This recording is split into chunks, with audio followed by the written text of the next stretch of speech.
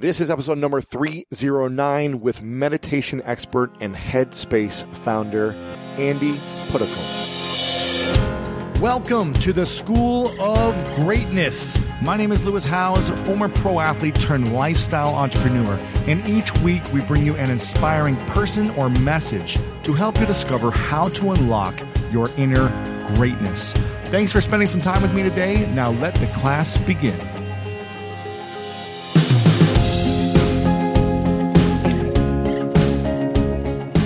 There's a great quote by Ramiz Sasson that says, "You get peace of mind not by thinking about it or imagining it, but by quietening and relaxing the restless mind. Your nature is absolute peace. You are not the mind.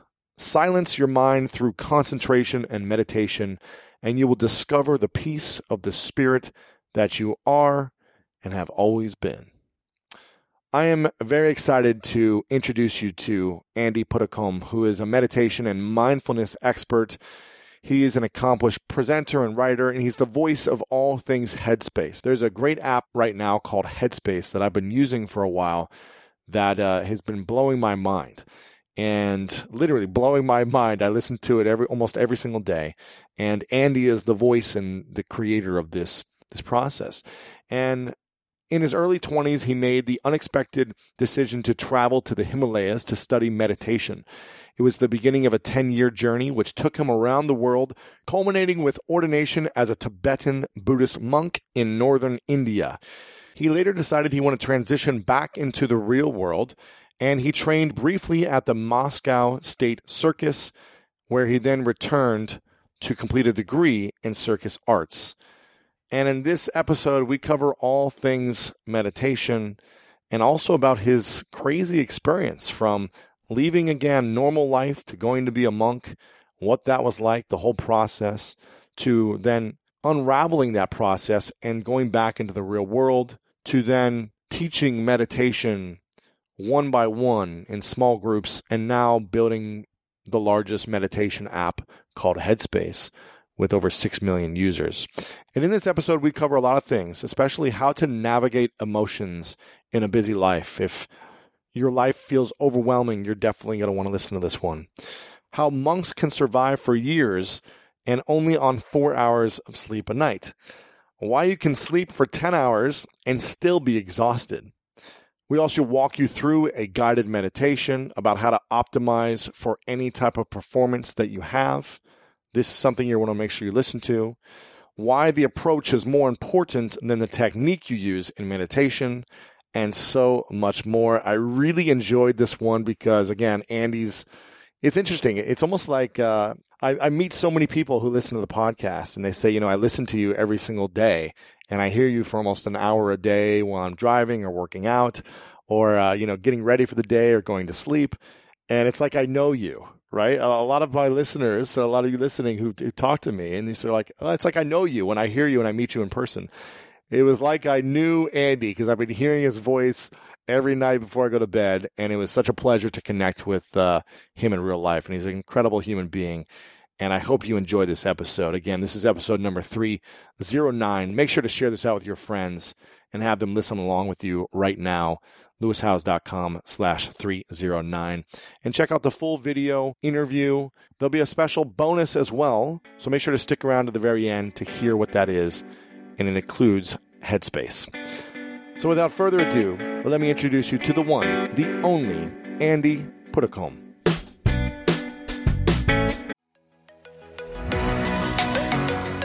I don't know about you, but when around 3 p.m. hits, I find myself craving the right refreshment to get me through that mid-afternoon slump. New Pure Leaf Zero Sugar Sweet Iced Tea is full-flavored sweet tea, but without the sugar and the calories. It might take several bottles for you to believe that a delicious sweet tea can really have zero sugar and 0 calories. But you know what they say, life is full of surprises. Or in this case, full of flavor. New Pure Leaf Zero Sugar Sweet Iced Tea. Try it to believe it. For 20% off your next 12-pack, head to Amazon and use promo code 20PureLeaf. That's promo code 20 PURELEAF for 20% off.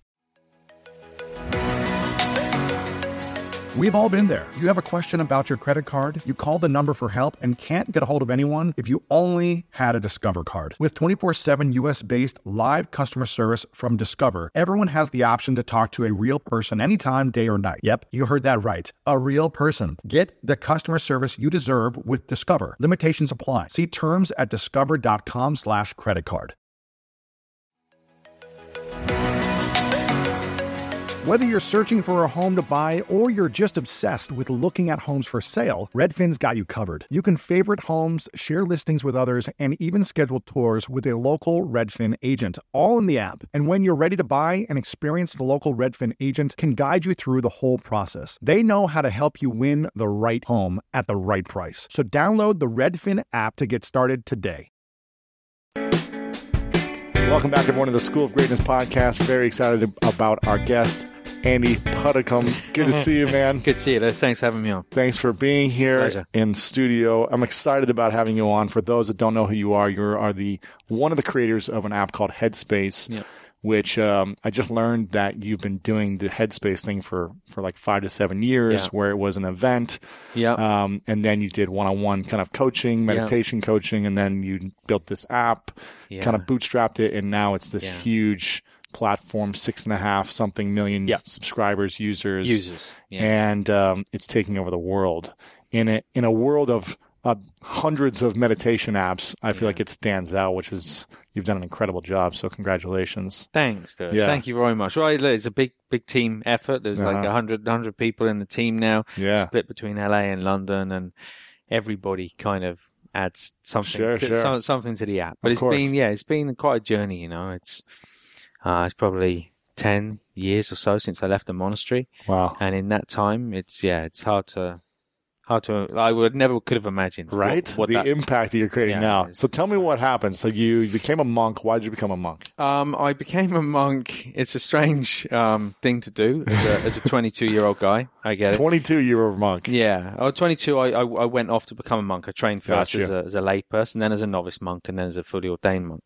But I started meditation when I was pretty young. I was like 11, something like that, and my mum was kind of doing it, and I was going along to classes with her. You grew up in the UK, right? In the UK. Yep. Yeah, and she wasn't like a crazy hippie or anything. Like, she was just she was fairly open-minded, I'd say, and quite progressive, and early adopter, they say now, right? And and then I kind of did it for a few years, and and then it dropped out a bit, and then just in my late teens, early 20s, a couple of pretty heavy things happened. I was out for a night with a group of guys. We're outside the rugby club. I think it was Christmas Eve, and a drunk driver crashed into like a big group of us. I was on the outside of it. I didn't get hit. Most people did. A couple of them died. Wow. A lot of them were really badly Your injured. friends? Yeah. Wow. And then probably about 3 months after that, my stepsister was killed in a car accident as well. She was cycling, and the driver fell asleep at the wheel. And for a couple of years, I didn't really know what to do with that stuff. Yeah. And the mind was very busy, and it was kind of there in the background, but I didn't really kind of know how to process it. And I was going out with this girl, and she was talking a lot about Buddhism and stuff, and and I wasn't really kind of like massively kind of engaged in those conversations, but at some level, like, the idea really kind of resonated, like not to go and read a book about philosophy or psychology, but to actually, go and look inside. Exactly, and kind of actually examine the mind and find out why the mind was unhappy, and why it didn't feel kind of at ease or at peace. And in that moment, it felt like the most natural thing to do in the world. I couldn't imagine doing anything else. Wow. So I quit. I quit university. Wow. And in London, or it was just outside London. I was doing a degree in sports science at the time. Oh, cool. So I was kind of competing in gymnastics. I was working as a PT, and I was studying sports science. Okay. Yeah. Very cool. Yeah. I'm a sports management major. I haven't done anything with it, but it's good. So you left university, you went to go be a Buddhist monk. Yeah. Okay, and where did you go?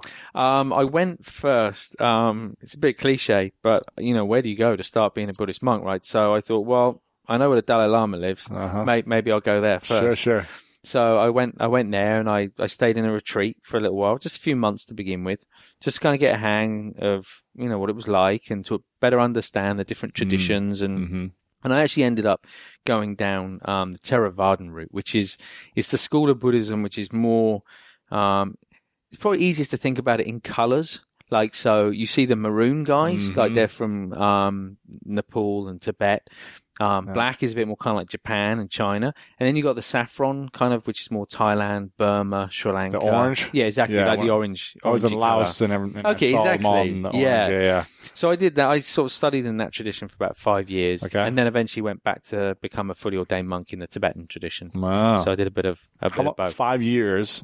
So 5 years I studied Theravadan, and then 5 years I went and did the Tibetan. Wow. The Tibetan. And is that where you essentially, you don't work, you just like go get food in the morning? Like all the monks would come out in the morning and get the rice and the food and everything. There's different ways actually. So there are working monasteries where you're involved in, cooking and cleaning, and you have responsibilities for the community. Yeah. And then there are retreat monasteries where it's a little bit more hardcore. You don't do anything other than meditate. Just like a 10-day silent meditation retreat type of thing. Except imagine that over like a year or something. Gosh. So that's insane. Yeah, so it's if you think in Burma, you get up at 2, and apart from breakfast at 5 and lunch at 11. 2 a.m. you get up. Yeah. So when do you go to bed? Yeah, you go to bed at about just after 10. Okay. So it's quite a short night, but about 18 hours of meditation. Wow. So only 4 hours of sleep. Yeah. But I guess the meditative training you do during the day is almost like a deeper sleep where you're getting the rest you need. It's very different. I think as well, the environment and the atmosphere of the monastery, like this, you have no distraction. There's no stimulation. The mind is not active in the same way. So you're not getting exhausted. Exactly. And if you think about it, like even when we get a full night's sleep, sometimes, I say this having a baby at home who wakes us up often in the night. Sometimes even if we do have a full night's sleep, the mind is not necessarily resting. So we could wake up from like a 10-hour sleep and be exhausted. Interesting. So as long as the mind is active, it doesn't really matter whether we're awake or asleep. We're still going to end up kind of feeling quite tired. So it's very different in the monastery. So the goal is to calm the mind, whether you're throughout the day or at night. Exactly. And the reason they kind of make the nights really short in the monastery is you're attempting to kind of develop stability of awareness 24/7, even when you're asleep.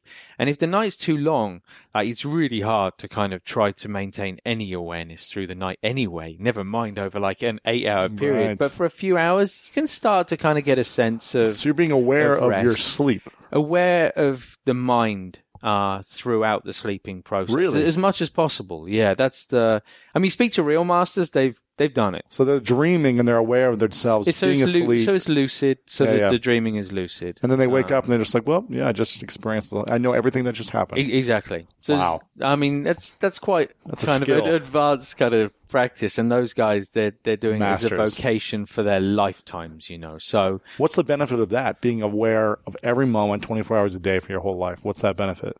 I think there are many different ways of talking about it. I think the interesting thing is, I think there's often this idea that happiness or enlightenment or whatever you want to call it is this thing out there, over there in some other place. When actually you start to realize when you kind of practice in that way that it's actually moment to moment. Like enlightenment, happiness, peace of mind is here in this moment. If we experience this moment, not only now, but in the next moment, and the next moment, and the next moment, then we have stability of enlightenment, of happiness, of peace of mind. So if you have it 24/7 and it's moment to moment and you develop consistency and stability of that, then you always have what you always wanted. And it was always here all along. So drop the mic. Let's go. Okay, but I get that. And part of me is like, that's something to strive for. And another part of me is like, there's no flavor to life if everything is enlightened and perfect all the time. Where's the texture? Where's the juice? Where's the contrast? That's also what makes life exciting and interesting, as opposed to just this, I'm fulfilled all the time, you know. Well, does fulfillment ever become unfulfillment? You know what I mean? Well, it's interesting because the idea, again, I think the misconception sometimes is that that fulfillment or peace of mind or enlightenment, whatever you want to call it, is somehow dull and boring, you know, and that maybe we experience less of life, less of our thoughts, less of our emotions. Everything's just a bit flat.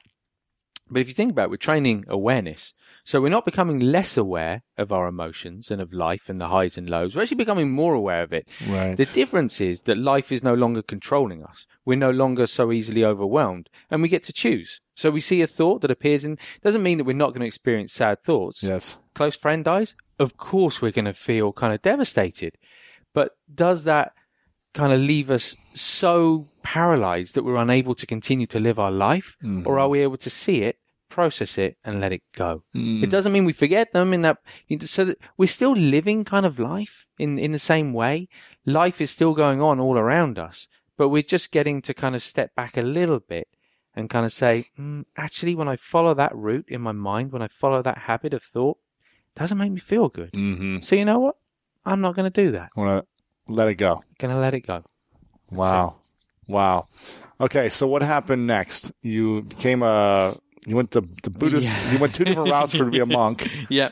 And the second part was how long? 2 years? The Tibetan. So I trained in Tibetan school for about 5 years. The last, I suppose, 3 years of that was as a fully ordained. Tibetan What's the difference monk. between ordained and? When you're a novice, you're still kind of training. You're learning the ropes, and there are a lot more rules when you take full ordination. So it's a bit kind of stricter. And, Sure. It feels a little different. It feels a bit more serious. Okay. It's like high school basketball to professional. Exactly. Right? Okay. Exactly. So you did that for 2 years, right? For 3 years. 3 years. And why did you stop? I stopped. So, I'd finished a period of training. I went to a Tibetan Buddhist monastery and did a year's retreat there. And after that, they sent me off to Moscow and in Russia. And I ended up spending about 4 years there. But, whilst I was there, a lot of lay people, like general public, would come along to the meditation center. And I was still in my robes, and the feedback was always the same. This is really beneficial. I really kind of find this useful, but, you know, I don't necessarily relate to the whole kind of Buddhist thing. And look, it's a bit weird. Like, you're a man dressed in a skirt. Yeah, exactly. And, you know.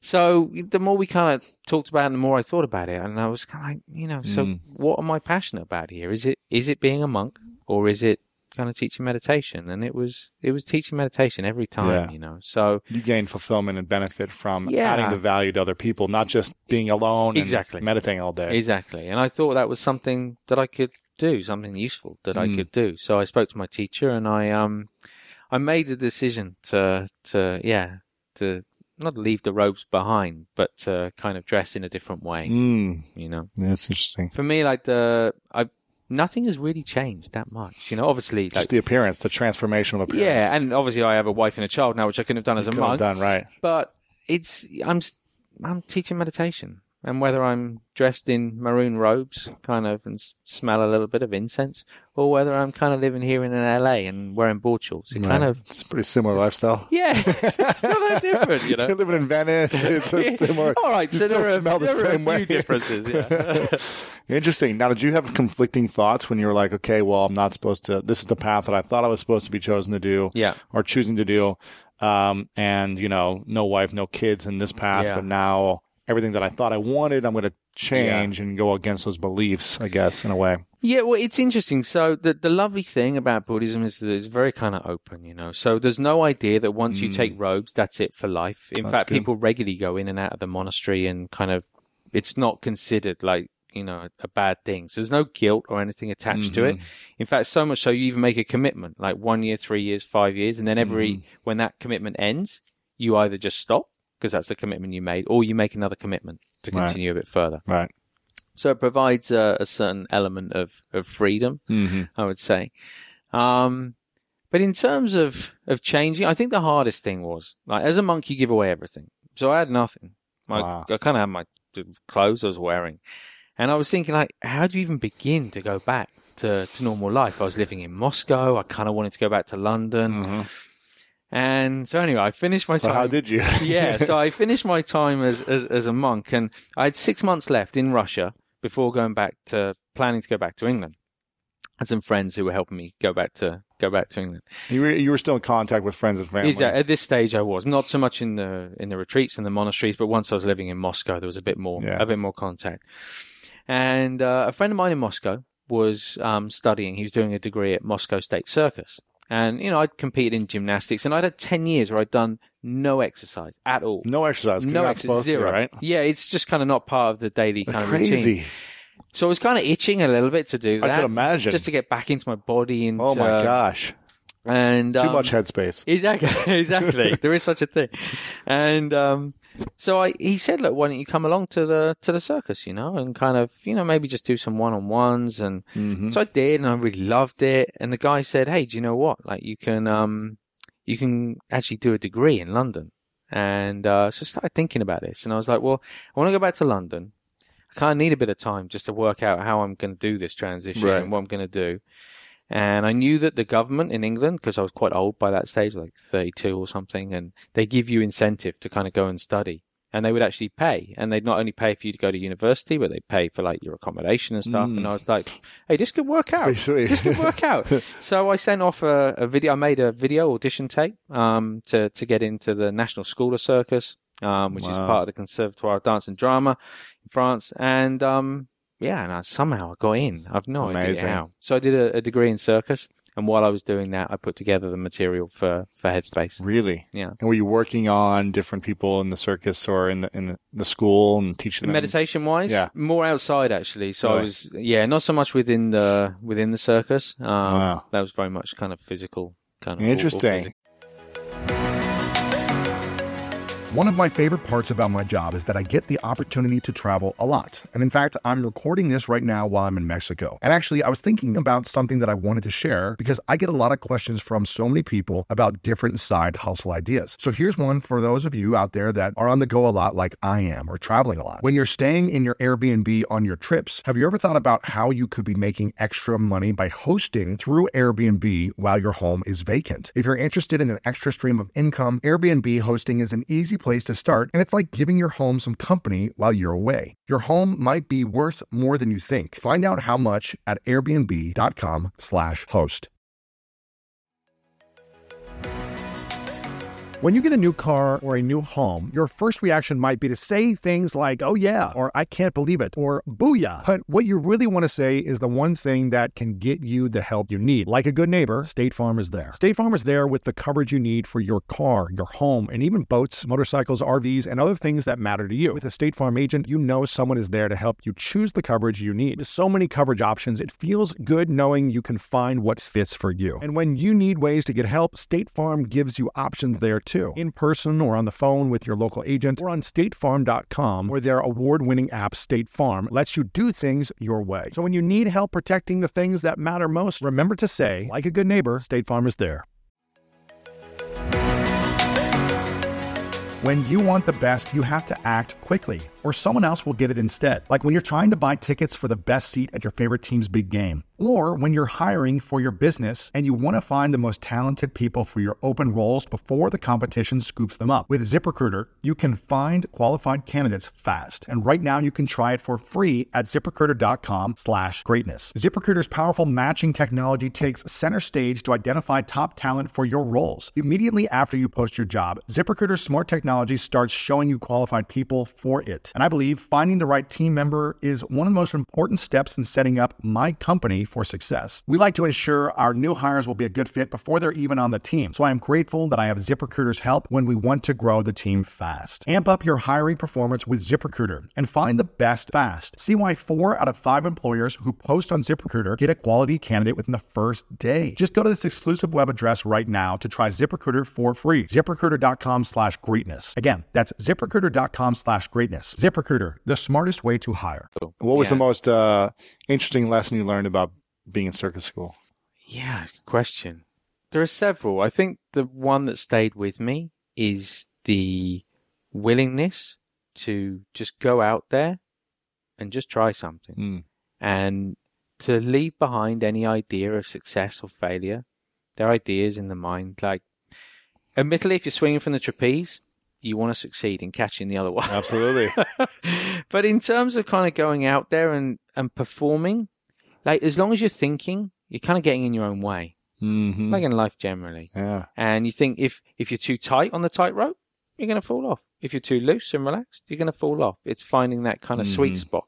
So there's something about stepping out on stage, finding that sweet spot in both body and mind, and kind of letting go of any idea of trying to be a certain way, but just simply being in the moment and just letting that moment unfold. And there's something beautiful in that, very kind of liberating. And there's no way I could do what I'd now do with Headspace today unless I'd gone through that first, I think. Wow. You know, it's, Interesting. Yeah, interesting. What's the scariest part of being a monk for you? What was scary? Was there anything scary for you before going to do it? Yeah, before and during. I think before, the idea of leaving friends and family and life kind of somehow carrying on without me. Like, you know, friends were getting married and having kids and all that stuff. You weren't there. Yeah, it was kind of happening and I was kind of missing a lot of it. So I think the idea of that before I went was pretty big in my mind. Yeah. And then when I was there, I think just the intensity of it, like sometimes it's just like, wow, this is full on. Like, yeah. As much as you get the calm and the peace of mind, a lot of it involves sitting down with a very busy mind that's kind of, you know, it's quite cantankerous, you know, it's throwing up difficult thoughts. Wow. And you have to kind of maintain that sense of awareness of just seeing thought without getting involved in it, and that takes some time, that takes some practice, because normally when difficult thoughts arise in the mind or difficult emotions, we normally buy into them and we become those emotions. So it takes a little while to kind of step back enough to kind of go, oh, you know what? That's just a feeling. Huh. How about that? And I don't have to become it. Exactly. I can let it go. Exactly. But it takes time. And so to begin with, it's quite a shock when you, it's like, wow. Do you face big moments or breakdowns in your day-to-day life right now? You're co-founder of a big company. You've got a lot of employees on the team. You're in a busy city. There's traffic. You know, probably getting here. You're probably like, what's going on? What happens when you feel like you're about to have an emotional breakdown, or you feel the emotions turning or something? Yeah. How do you navigate the process now in a busy life? Yeah, I think the beauty, Lewis, of training consistently is that it tends to kind of last. Like there is The training lasts. Yeah, the training lasts. So there's an element. It's not like you leave the monastery and you leave your mind at the monastery and all the training at the monastery. It kind of comes with you, and that's really the idea. Same with meditation in everyday life. The idea is not to kind of make it all about the meditation, those 10 minutes, because what about the other 23 hours and 50 minutes, right? Right. So it's how do we take that and kind of carry it into our life in the same way? How do you take those years of training and it after a while, there isn't really any kind of effort required. It's kind of inbuilt. It becomes an effortless thing. It doesn't mean like I'm definitely no kind of master here. Like, so of course I have moments and, you know, if the baby kind of hasn't slept for a number of kind of nights, then how do you handle that when you're just like agitated or you're frustrated or something? Yeah. What's your process? Yeah, I don't really have a kind of, okay, right, now I need to do this. Definitely stopping, pausing and doing some meditation will make a difference. It kind of helps to reset the mind a couple little minutes, bit. 10 minutes, some seconds. I think, look, in the night, kind of a few, genuinely, sort of 10, 20, 30 seconds is enough to kind of let go of the frustration of kind of being awake. Because if you think about it, anything in life, it's really just our resistance towards it. It's wanting it to be a different way. As soon as we realize, oh yeah, it's just because of that, then we kind of let go of it. It doesn't mean that we kind of love the situation. But at least now we're not pushing against it, resisting, causing even more stress. And it's not owning us. Exactly. Interesting. Do you have like a go-to mantra or meditation practice like in these situations? Yeah. I mean, your app, obviously you have like all these different, I guess kind of like chapters and categories, but what do you personally do in that moment when the baby's crazy or something, you know, someone says something to you or the car, you know, traffic? What's the go-to for you? There's a little bit at the end. I know you've used the app. There's a little bit at the end, of whatever one you're doing that I always say, okay, right now, just let your mind do whatever it wants to do. So it's a sense of, on the one hand, giving the mind total freedom to do whatever it wants. And at the same time, there's a sense of awareness. You can't really do that, let your mind go free, unless you maintain a certain degree of awareness. So for me, that is the shortcut It's in there because I think it's just an incredibly valuable tool.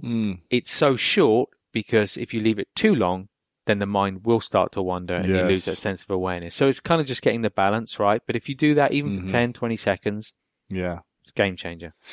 We were talking before we started the interview that I've been doing, guided visualization meditation for over 15 years. And I see the power of it because when I started doing this, my sister gave me a meditation it was like a 13-minute meditation from a guy from Tibet.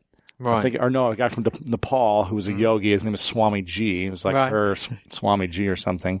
And she just goes, here's the audio. Check this out. I think you might like it. When I was in college, I was like 18 or 19. And like I said, about a month afterwards, I broke this world record in football. And then just the records kept coming. And I just felt sharper and so focused. Yeah. And I was a pretty focused guy already, but I just felt like unstoppable. It's just like, I just didn't feel like anyone could stop me in my sport. Yeah. And in life, really. But I was just like, I was more committed to my vision. I had, I guess, more willpower to like, I wanted to eat well, and I was able to be clearer on like why I'm eating purposefully as opposed to just eating junk food. Yeah. And everything just made a lot more sense. Yeah. In sports, life, relationships. And I was just like, okay, I'll just keep doing this one thing. Yeah. And I didn't really know. And I actually took a break for a few years after sports. And I gained like 40 pounds and, I was making money, but I was like, my life was kind of out of balance. And I remember getting back into it, listening to the same audio track a few years ago and noticed a big difference. Yeah. And then I started Headspace about 5 or 6 months ago, I think.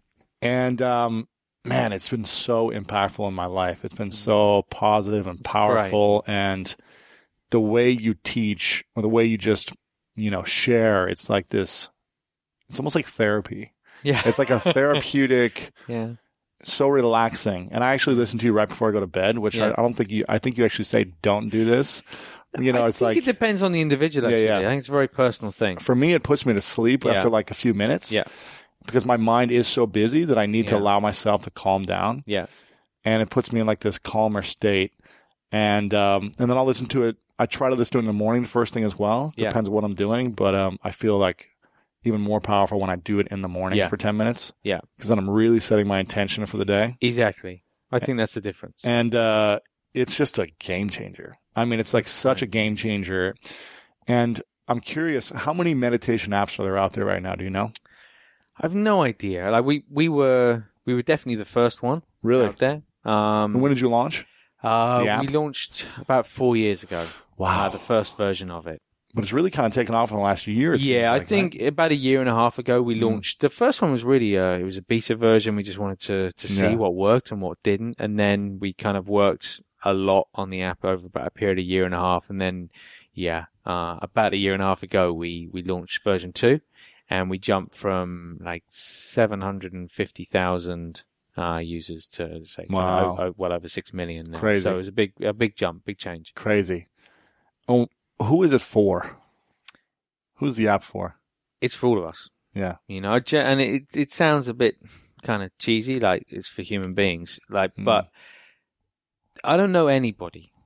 I've never met anyone in the world who wouldn't like to feel a little more calm, who wouldn't like a bit more clarity, who wouldn't like to feel a bit more content, and who wouldn't want to feel more kindness or compassion in their life. Even if we feel like everything is going well in our life, at some stage, the nature of the human condition is such that things will probably change. Mm-hmm. And it could be illness for ourselves, or it could be illness for the people around us that we love. Right. It might be a change in environment. It might be a change in geography. Anything can happen, So I feel like I think the society generally, right, that we live in is very kind of about fixing stuff. Like once it's already happened, right. It's management, treatment. Like meditation is at its best when we use it for prevention. When you're already doing well. Exactly. Not when things are crazy and messed up. Yeah, only because it's that much harder. Like if you're in the middle of a really intense situation and someone's like, oh, just learn meditation. Like, you're struggling to even deal with, and never mind learn new stuff. So it doesn't mean we can't use it for those things, But I think if we can get into a cycle and a habit, in the same way, we don't wait for our teeth to go really well. In Britain, we do. Right. But you clean them so they don't get bad. Exactly. Yeah. Right. So we get into this kind of pattern of hygiene, and in the same way, I think it's hygiene of the health of the mind. You know, how do we just kind of keep it fresh and sharp and calm and focused? And if we do it consistently, that happens. Interesting. I love it. It's like flossing your brain. Yeah. Right? It's like getting the gunk out in between the stuff. It's a new line. Let me just... It's flossing the brain. Yeah. I didn't prep you for this, but I'm curious. Can we do like a couple-minute meditation or something? We can, you know? Okay. Yeah, would you like to? I would love to. Yeah. I mean, just to either give people a sample of like what this even looks like and sounds like and For is. sure. And I know you have different like tracks for like going to sleep and like all these other things in there. Let's do one, if you can, again, I'm putting you on the spot here, but let's do one for like preparing yourself for a big moment in life. Okay. Like you're feeling anxious because you've got a big speech, TED Talk. You've got a big sports game, like the biggest game of your life. Yeah. You're going on the first date of like the woman of your dreams that you're about to meet. Yeah. And you were just like, your heart is pounding, your mind is racing, you know, nothing bad is happening in your life, but you're just like overwhelmed and you can't relax. Yeah. But you want to perform and this is like your make or break moment. Yeah. We can do that. Let's do it. The context, and it's important to give, because it's as much about genuinely, like the technique's important in meditation, but the approach is even more important. Because unless you know how to approach it, you're not going to get the benefit from it. What do you mean by that? So, for example, just three tips, kind of, which I think will give you more benefit from this exercise. So, tip one, expectation. Like, if you are sitting down and you're thinking just because we're doing something called meditation, that your mind is immediately going to switch off and be quiet and there'll be no thoughts, you're going to think that this has failed. And you might not do it again because you think, I'm no good at this, you know? Right, because your first time, it's probably not going to be calm. Exactly. You're probably going to continue to have thoughts. Exactly. Not be able to focus. Exactly. Perfectly normal, like learning any skill. Yes. More than that, meditation is not even about stopping thoughts. It's about stepping back and seeing the mind more clearly. And so this place, kind of, I always think about it like cars on a road. Kind of the road is the mind and the cars are the thoughts. Kind of the job is not to kind of run around in the road, kind of trying to stop this thought and chase after that thought. And it's about actually stepping off the road. And seeing the thoughts. Sitting on the verge comfortably and witnessing thoughts coming and going. And when you do that, over time, the traffic starts to kind of slow down a little bit. And you might one day, doesn't happen very often here in LA, I know, but you might just see a road without any cars on it at all, you know. Who knows? Who knows? It could happen, man. It could happen. So expectation is the first thing. Okay. So know that your mind will continue to think. Right. Thoughts will arise. That's okay. Perfectly natural. Second thing, effort. Okay.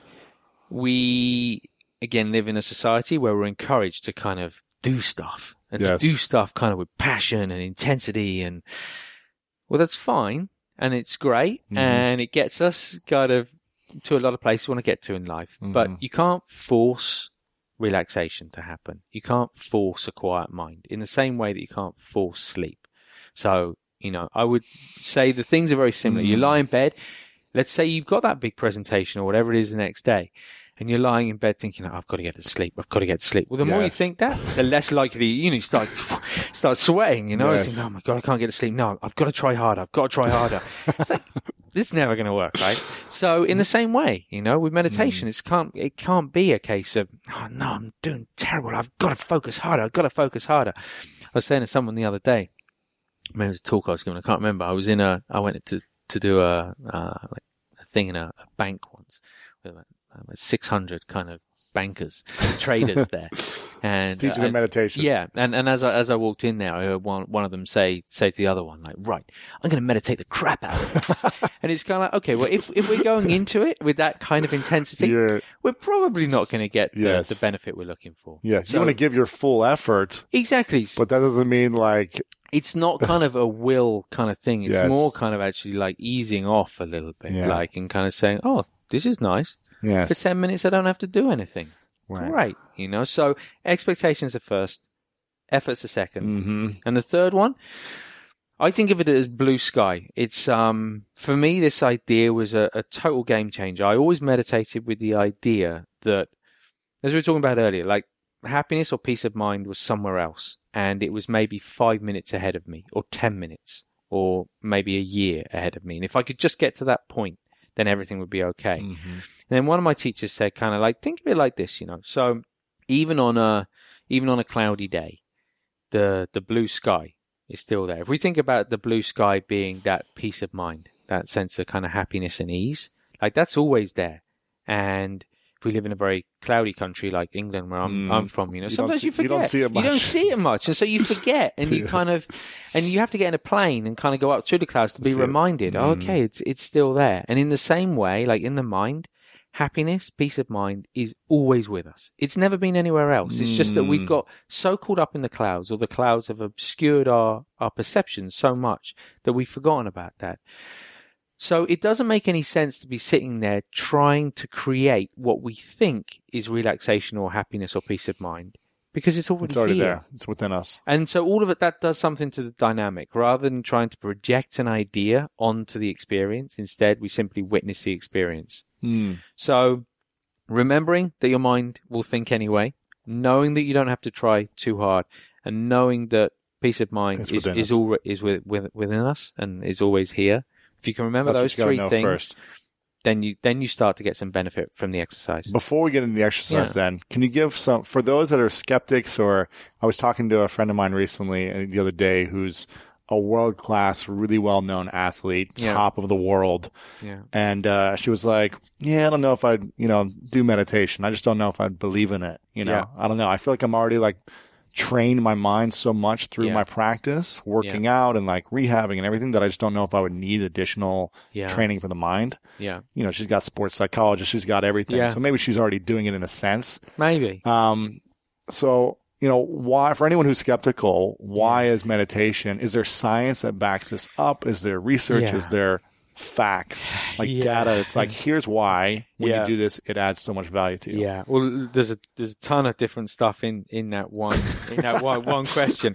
I think the first thing I'd say is that, like, to anyone who kind of is skeptical and thinks that kind of meditation isn't for them, the beauty of meditation is that you get to define it by your intention. So we can't even say that meditation is this in a box. To one person, it's helping them sleep better. Yeah. To another person, it's about reducing stress. To another person, it's about performance, kind of on the track or in the water, whatever it might be. To another person, it might be about patience and being able to listen better to their partner and have kind of happier relationships. So we can't really kind of say like it is one thing. It's defined by the intention of the user. So if there is something in your life, I would say to that kind of that skeptical audience, that you would like to feel more at ease with, then there's a pretty good chance that meditation is going to be beneficial. Sure. And whereas kind of 20 years ago, I'd have probably sat here and was like, I can't really prove it, so now we have the science. So we have fMRI technology, which allows scientists, researchers to actually look at the brain before, during, and after meditation. Really? And they can see that the areas of the brain which are responsible for our feelings of happiness and well-being, the cortex is receiving greater amount of blood flow when we meditate. Really? It gets thicker, it gets stronger, in the same way as when we go to the gym and we train a muscle, it gets thicker and stronger. Same way. When we sit down to meditate, we're training that part of the brain. It gets thicker, it gets stronger, so we spend more time there. We experience more of it. And there's some really interesting, sometimes people think like, yeah, it's fine for Tibetan monks, but kind of what about the rest of us? What if we're only doing a little bit a day? A year, 2 years back, some great research that shows that after just 4 or 5 days of doing 20 minutes a day, already the areas of the brain kind of that we were just talking about, they're already receiving a great amount of blood flow. So although the cortex isn't necessarily changing that quickly, the behavior, the kind of neural network is already changing. So we can see changes really, really quickly. And this whole process, this world of neuroplasticity, where we start to understand that the brain is not fixed, that our habits are not fixed. It can change. And not just on a psychological level, but on a physiological level as well. I think for a lot of skeptics, you kind of look at that and it's like, wow, that's real. Like there's no kind of, does it work? Doesn't it work? It's there. There's talking about sport just now, Lewis, there's a great one which I still love. It was it's golfers, and they're visualizing playing a golf shot. You've got a professional golfer, you've got an amateur golfer. And you look at the professional golfer who's visualizing in the MRI, and in the brain, there is just like a single dot. Like, it's beautiful. It's like a little golf ball, actually. It's it's just bright. It's very clear. Everything else is black. It's like it's single pointed focus. And then you look at the amateur golfer, and it's like fireworks going off. Like, because they're not just playing the shot. They're not in the moment playing the shot. They are thinking about playing the shot. And so they're thinking about, oh, my shoulder's in the right place. Oh, but what about this and this and this and this? And I think in life, so often we're kind of thinking about life rather than simply living life. We're so busy. We make it so complicated that the mind becomes scattered. It feels very kind of busy. Whereas if we can kind of let go of some of that stuff and simply be in the moment with whatever we're doing, then we might start to experience that single-minded focus. I love that. Okay, perfect. All right, well, let's do the exercise then, if that works for you. All right, so we won't do a whole kind of 10 minutes. Just a few minutes. Just a couple of minutes. Yeah, no big deal. Okay, so obviously, typically we wouldn't be sitting here looking at each other. Yes. Excuse me. So, but I would recommend to anyone who's kind of trying this exercise, don't need to sit cross-legged on the floor or any of that. You can do it sitting on a chair. And I do it with the arms and legs uncrossed, with the feet flat on the floor, and the hands, just on the lap or in the knees. You know this intro well by now, Lewis. Yes. I'm always laying on my back, actually. You always say, sit in the chair, but I'm always laying down. That's okay, too, That's okay. So you're going to start off, okay? We're going to start off with the eyes open and just looking directly ahead. So you're not looking at me, and if you're at home, you're not looking at one particular thing. You're aware of that entire space around you. So without moving your eyes, you're aware of the peripheral vision either side of you and also above and below. So it's like you have a very sort of soft focus that takes in that entire space. And just maintaining that focus, just taking a deep breath, breathing in through the nose and out through the mouth. As you breathe in through the nose, just a sense of the body expanding, the lungs filling with air. And as you breathe out, a sense of the muscles just sort of softening in the body a little bit. And with the next out breath, just gently closing the eyes. So as you close the eyes, you're immediately going to be more aware of the space around you, the other senses. So I'd like you to focus in particular on that sensation of touch. You can just allow the breath to return to its natural rhythm now, just in and out through the nose. And just focusing on that feeling of weight, the body pressing down against the chair beneath you. That sensation of the feet on the floor and of the hands and the arms just resting on the legs. Just take a moment to notice any sounds around you. Doesn't matter what environment you're in, doesn't matter how many noises are going on around you. In this exercise, we're going to actually use the sounds as a point of focus. So just noticing the different sounds, allowing them to come and go.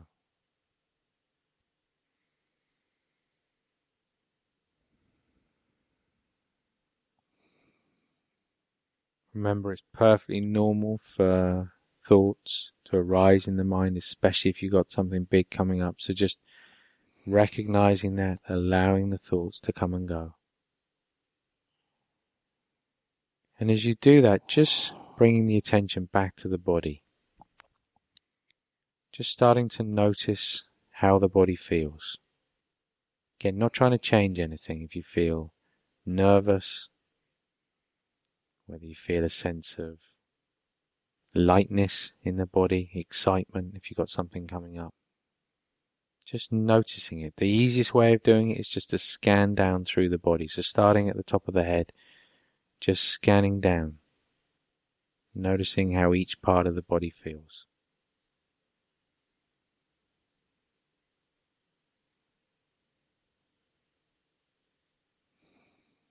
Just slowly working your way down towards the toes.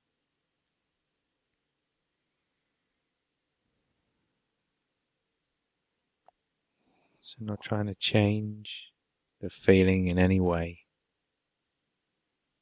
Maintaining a nice, slow, steady pace as you continue down through the body. And as you get down to the feet, just feeling that contact between the feet and the floor. Doesn't matter whether you're standing, sitting, or lying with your knees bent. Just focusing for a moment on that contact. The feet on the floor, feeling grounded. Knowing that the mind will continue to think, that thoughts will come and go. Allowing them to do that.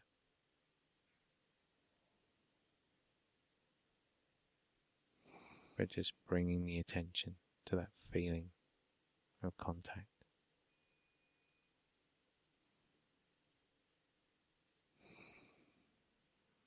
And then just starting to become more aware again of the space around you, the different sounds. Starting to become more aware of that contact of the body on the chair, the feet on the floor, hands on the legs.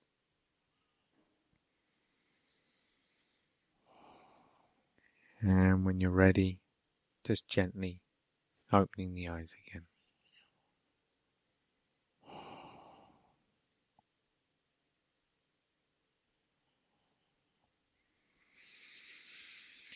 And have a stretch. If you like, you didn't fall asleep, as you know. No.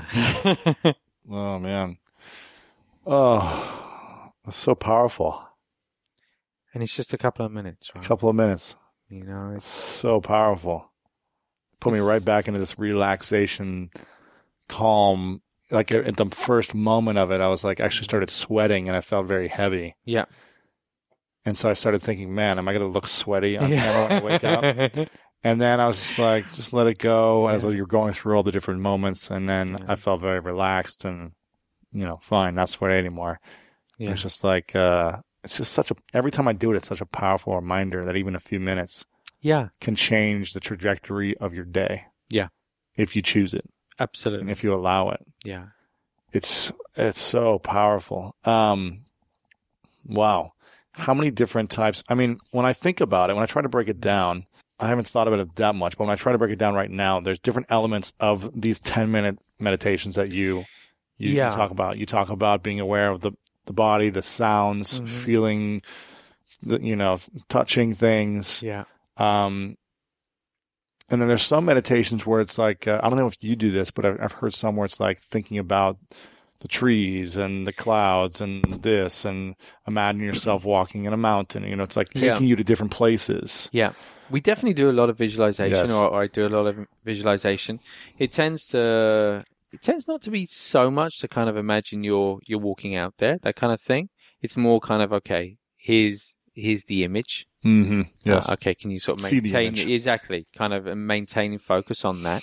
I think that does something very particular to. Why do you do that? So one, it's a technique that we used a lot in the monastery. I found it incredibly beneficial because I was trying to explain it to someone the other day. For me, it's really kind of interesting when you look at pictures or documentaries of monks and nuns, kind of, and they're sitting there and maybe they're chanting and they're ringing bells and stuff, and you're like, how does that bring peace of mind? Like, what are they doing? Is that even meditation? And so if I think back to kind of the Tibetan Buddhist monastery, so you'd be sitting there and there would be a kind of piece of paper and you'd be reading the Tibetan, so you have to learn Tibetan, and then underneath they'd very kindly put an English translation. So you're reading it in Tibetan, but you're at the same time scanning the translation to make sure you understand that you know what you're actually sort of saying. In this hand, you got a little bell, and if you don't keep it steady like this, the bell starts to kind of do this and all kinds of kind of funny shit. So you're trying to keep it really kind of steady. It sounds easy. It's not, because in this hand, you're holding something else. And then in your mind, you're visualizing. And if I think about kind of one particular visualization, there's 108 different people, all wearing slightly different things. They're all sitting in slightly different positions, holding different instruments. They're wearing different color clothes.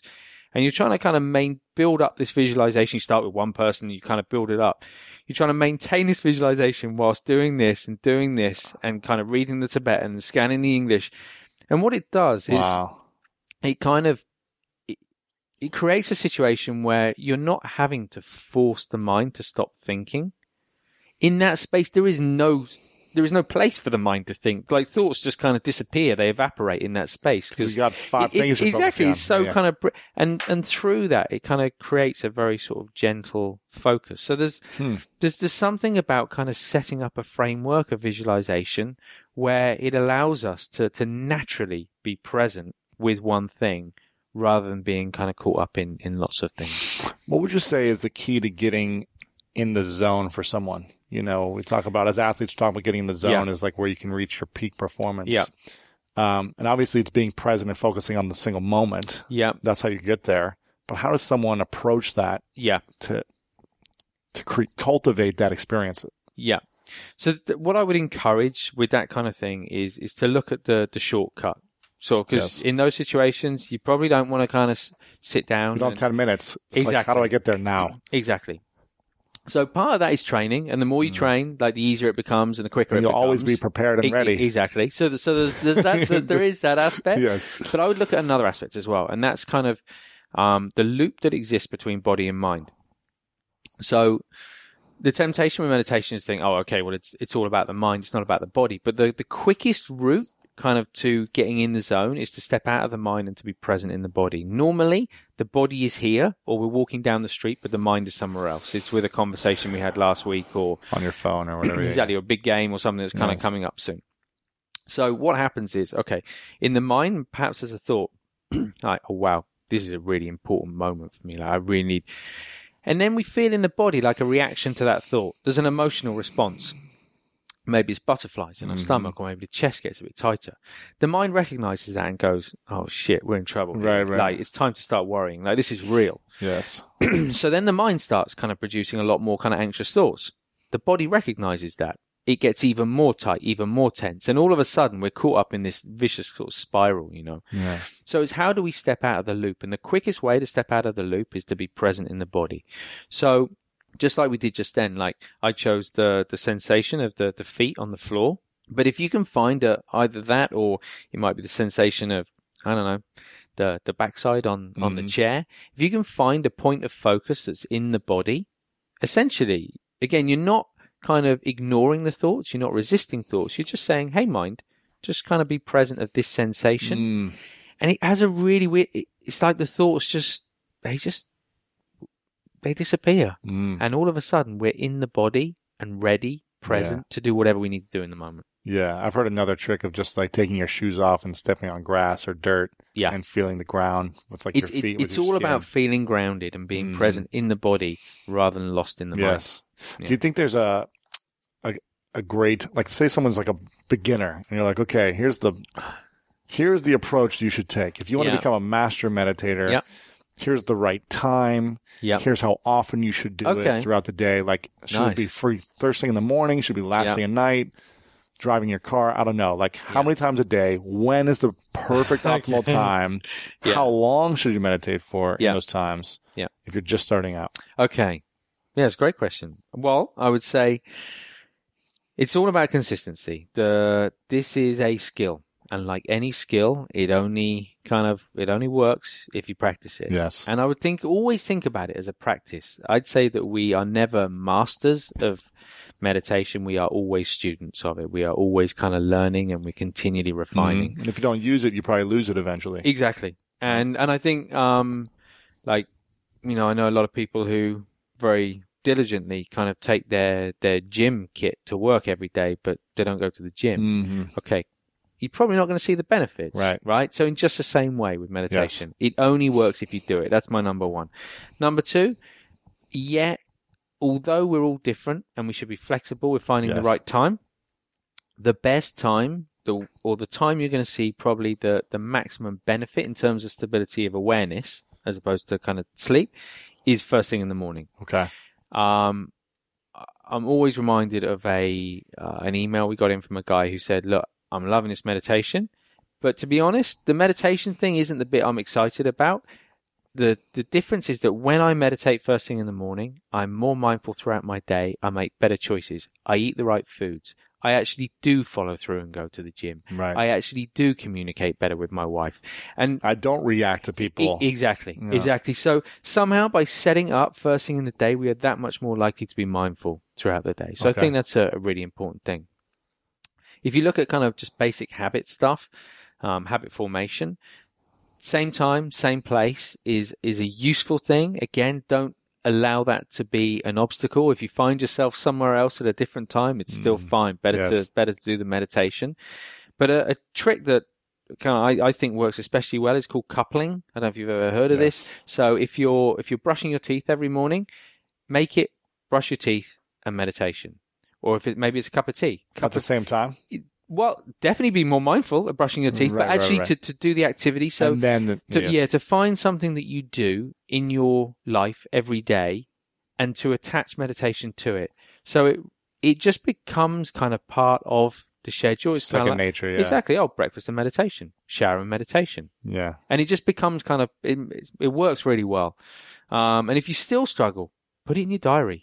Kind of actually prioritize the health of your mind to such an extent that you say, hey, you know what? My happiness and the happiness of the people around me is worthy of a 10-minute space in my diary. Yeah. And I think that will make a real difference. Is physical activity before or after meditation a good thing, a bad thing? Does it benefit? Does it not benefit? I think it's just a thing. Okay. Like, no, I wouldn't. It's not going to hurt you. No, a lot of people I've spoken to, and it's a really personal thing. Some people love the feeling of exhausting the body first, and they find that meditation is much easier after doing that. Other people find it's a great way of preparing the mind to go and exercise. So I think it can work either way. What's the future of meditation like? I mean, this is something I've been hearing more and more people talk about, that there's going to, Unplug is the center in Santa Monica. Yeah, that's right. Yeah. It's a meditation center, it's kind of like a yoga practice for meditation. You do hour-long sessions. Where do you see meditation going? Obviously your app has blown up 6.5 million users. Yeah. Tons of apps out there. Yeah. More books about it. Yeah. Do you feel like it's going to die off eventually? Do you feel like this is a small trend that's going to fade at some point and people are going to get back to realizing that the mind isn't invaluable? I don't know. Or do you think that it's just going to get bigger and bigger and more saturated of everyone's going to be doing this? They're going to be teaching it in schools. Yeah. Where do you see it going? Yeah, it's interesting. Like, I was just thinking of a phrase one of my Tibetan teachers said, like, with meditation, it's a bit like swallowing a porcupine. Like, it's not coming back out. And in the same way, I think as a society, once we've kind of started out on this journey, you can't really kind of change it. I think once people become more aware of the importance of mental health and the health of the mind generally, you can't really be less aware of that. We can ignore it, but you just have to look at how physical health and how we've kind of related to physical exercise over the last kind of 30 years to see what the pattern is. So people start to become more aware of it. Scientists start to become more interested in it. We get the science and we get the research and we get a better understanding of why it's important. That starts to influence normally fairly either early adopters or it's very kind of high level and it's kind of governments start to look at it. And, in the UK, there's even kind of a government panel on mindfulness and meditation and kind of looking at how does it apply to the judicial? Like, how does it apply to, people in jail, to schools, to education? Right. And people in the military. Exactly. Yeah. So it's really kind of broad. And when you look at right now, it already is available. Like, we make it available to people in jails. We make it available to schools. And to the people in the military have used it. I think it's already part of so many different environments, even kind of, we have companies of 100,000 plus kind of using kind of Headspace. If you think kind of it's already in all those things, there is an element of kind of, faddish behavior that comes with everything. So I think perhaps eventually kind of the media might kind of tire of it, but I don't think that will make it any less important. Gotcha. I just think we will have a more refined understanding. And I also think there'll be a shift away from just awareness. And again, although it sounds a bit kind of cliche, towards compassion. I think there's already ton of research going into it. And what is the impact of meditation, not only on ourselves as individuals, but also on those around us. I think that would be the biggest kind of shift. Right. Okay, cool. A couple final questions for you. Sure. And before I ask the final questions, we didn't talk about this beforehand, but is there like a special discount or code people can use to go try this right now that I can send people to? Or Yeah. You can just try it. Yeah. Free. See if you like it. And I would say to anyone, even the most skeptical, try 10 minutes. Yes. And try it for 10 minutes a day. Like, it's completely free. Yeah. Like 10 minutes a day for 10 days.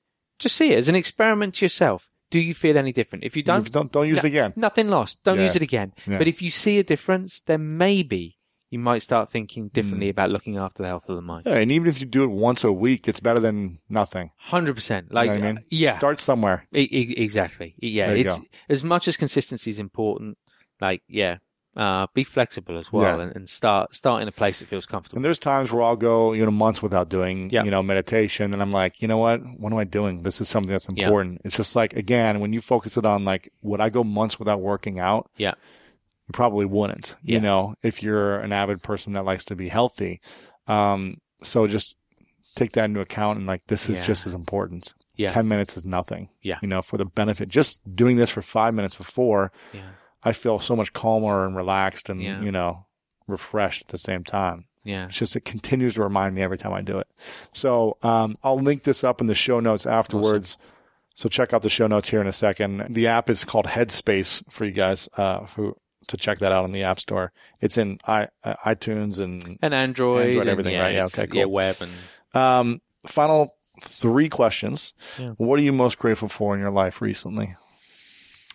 I think the arrival of our little boy. How old is he? So he's 18 months old now, or just Congrats. passed, and it's been an extraordinarily kind of exciting roller coaster time, Yeah.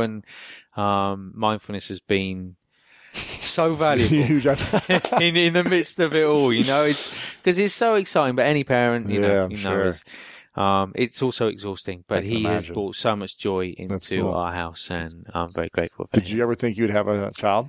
As a monk, I never thought I'd Wow. have a child. So it was, You never dreamed of this, huh? I think as a younger guy, like in my late teens, I really, really kind of family was really important to me, and I always dreamed of having a kid. But once I'd made the commitment to be a monk, I was kind of like, You accepted okay, it. so that's not happening. And then all of a sudden, here I am with a little boy, and don't know if it's kind of relevant, but I feel like in terms of gratefulness, a couple of years back when I arrived in America, I actually found out I had cancer, I had testicular cancer. Wow. And so again, we sat in a room with a doctor, and the doctor was kind of like, like if you want to have kids, like, you got 3 or 4 days, kind of just Shut up. yeah. So again, kind of 3 or 4 days. yes, until the operation. Oh so, my gosh. he was like, you need to go to the bank and stuff, and Right, that kind of bank, The sperm bank. exactly. And so, Holy but cow. again, I found myself in a situation where I kind of thought like, wow, okay, so maybe I'm not going to have, even though I'm not a monk anymore, maybe I'm not going to have a Wow. kid. And then 2 months after the operation, my wife got pregnant. Shut up. And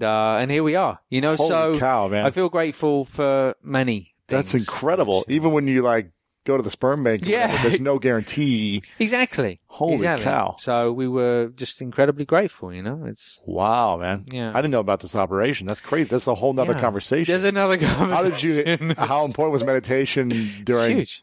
I mean, during the stress of knowing that was happening? yeah.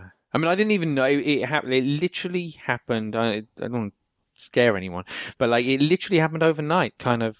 It wasn't like the tumor was growing, but it was growing in such a way, without going into too much detail, that it kind of grew from the center. So there was no way of kind of knowing it was happening until one night something kind of changed, and it was like, oh, I think I need to go to ER. And I went and found out, and it was really advanced and very aggressive, and I had to have the operation 4 days. 4 days Oh my later. gosh.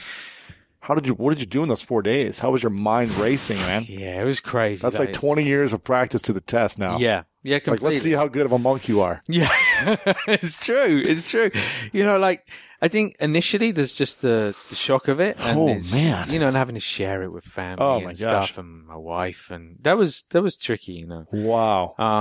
And then there was there was even, first you find out, and then it's like, okay, well, that's kind of, it's not good, like, but let's find out how bad it is. And then, go and see the doctor, and the doctor's saying, well, we should do some scans because it may well have spread, So Oh, then there's man. the uncertainty of like, has it gone to the brain? Has it Oh, gone to man. And I think throughout that time, like having that sense of being grounded, and the thing I'm most grateful for in that situation from the training in meditation was being okay with uncertainty. Wow. And not knowing. And in that moment, because the truth is, in that moment, you don't know anything.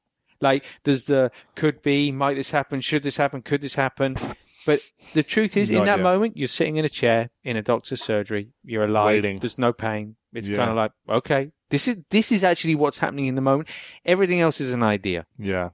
And so kind of keeping kind of present on the side of the road rather than kind of, hopping in the cancer car and kind of driving miles down the road thinking about it. That for me was the most valuable thing. Wow. Holy cow. It was a surprise. Big surprise. Oh my gosh. I can't imagine. Yeah. Wow. Well, congrats on making it through the other thanks, side. Man. Yeah. It feels good. It feels good. Man, we'll have to have a whole other conversation about this. Final 2 questions. It's many, many years from now. Yeah. And it's your final day on Earth. Yeah. And big question, man. Headspace is deleted. Yep. And every book you've written is gone. This interview is gone. Yeah. Videos you put out there gone. And I know you've got a lot of content on Headspace. A lot of videos, a lot of content. But for whatever reason, it's erased. And your friends and family are all there. They give you a piece of paper and they say, this is all that we're going to be reminded of you physically. The words you write down here is going to be the message you leave behind. And there's 3 truths we want you to share with us. Wow. 3 things you know to be true about everything you've learned in this experience, from childhood to being a monk to meditation to whatever you create for the rest of your life. What would you pass behind for us to remember and to use as principles, as 3 truths? Goodness me.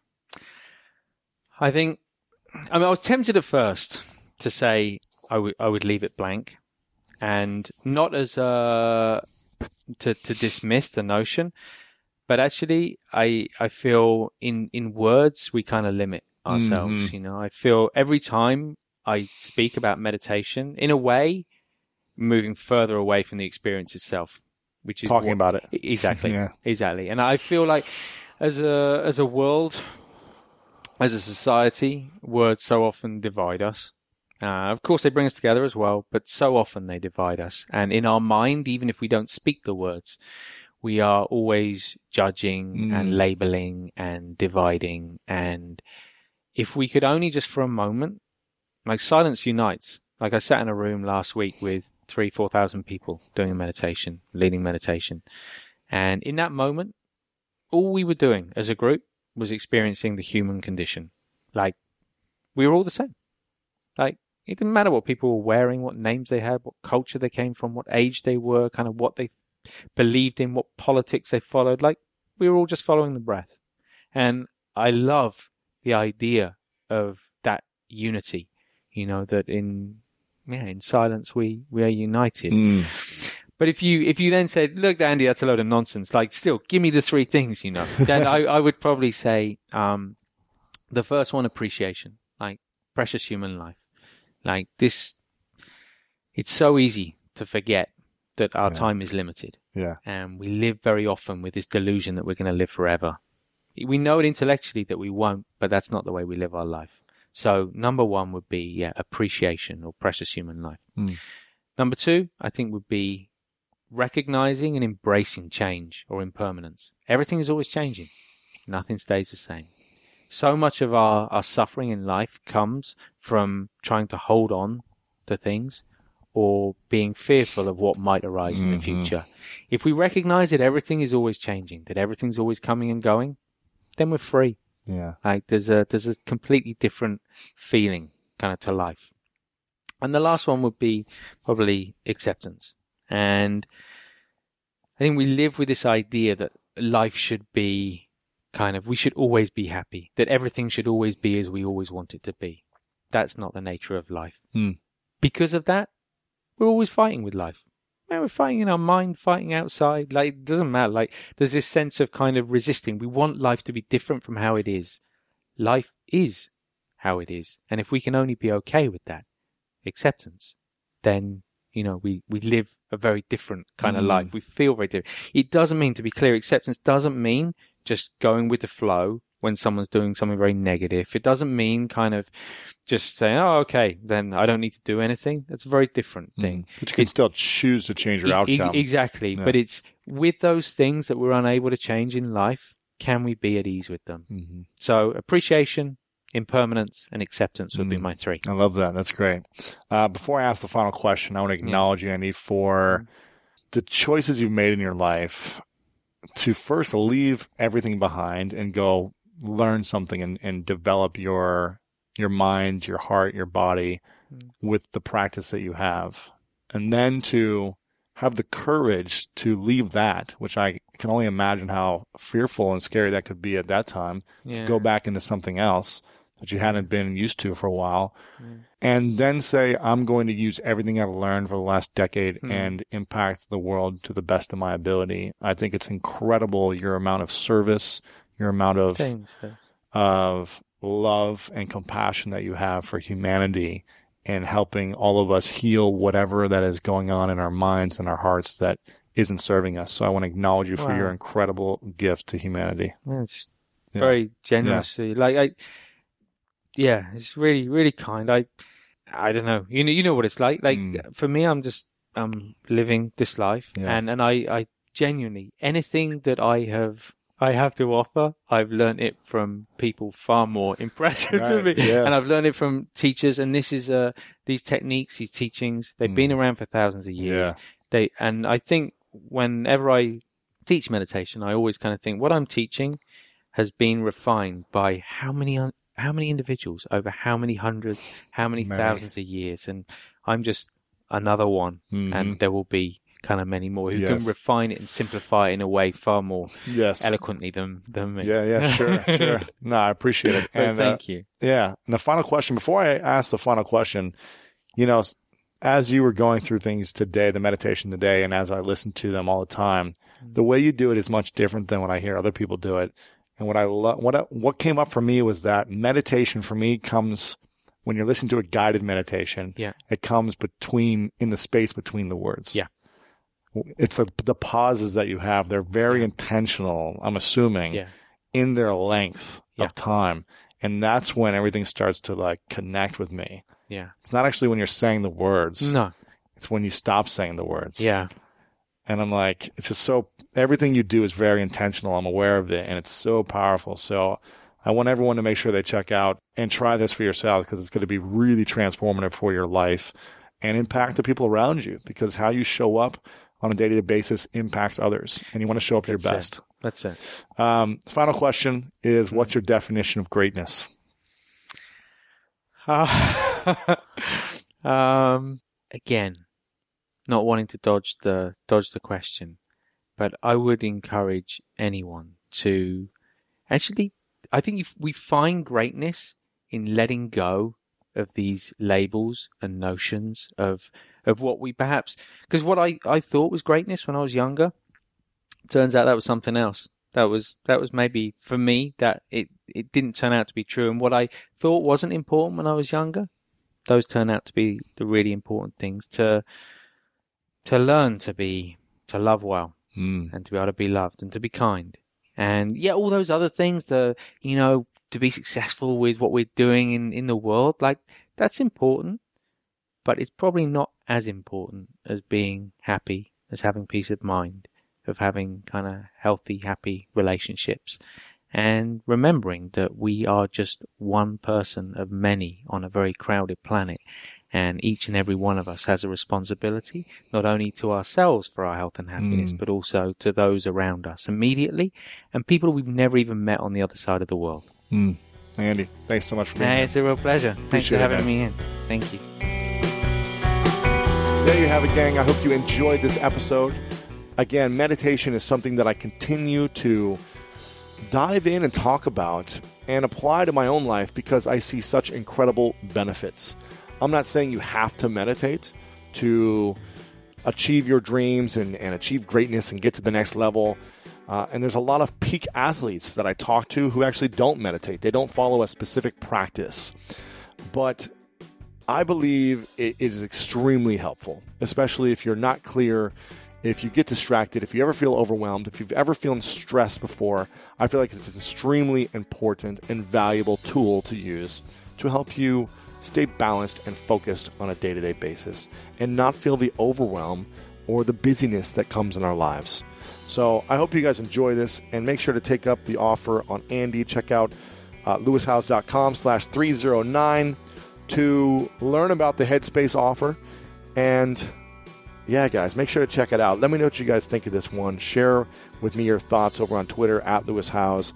And please share this with your friends, lewishowes.com/309. If you know someone who feels stressed or overwhelmed or could use some meditation in their lives, and maybe they haven't tried it yet, and you've been telling them to, send them this interview, and maybe we'll get them to jump on board and give it a try. Thank you guys again so very much. I love you. You mean the world to me. And I hope you're constantly going after your dreams and know how much that you do matter. Thank you again. You know what time it is. It's time to go out there and do something great.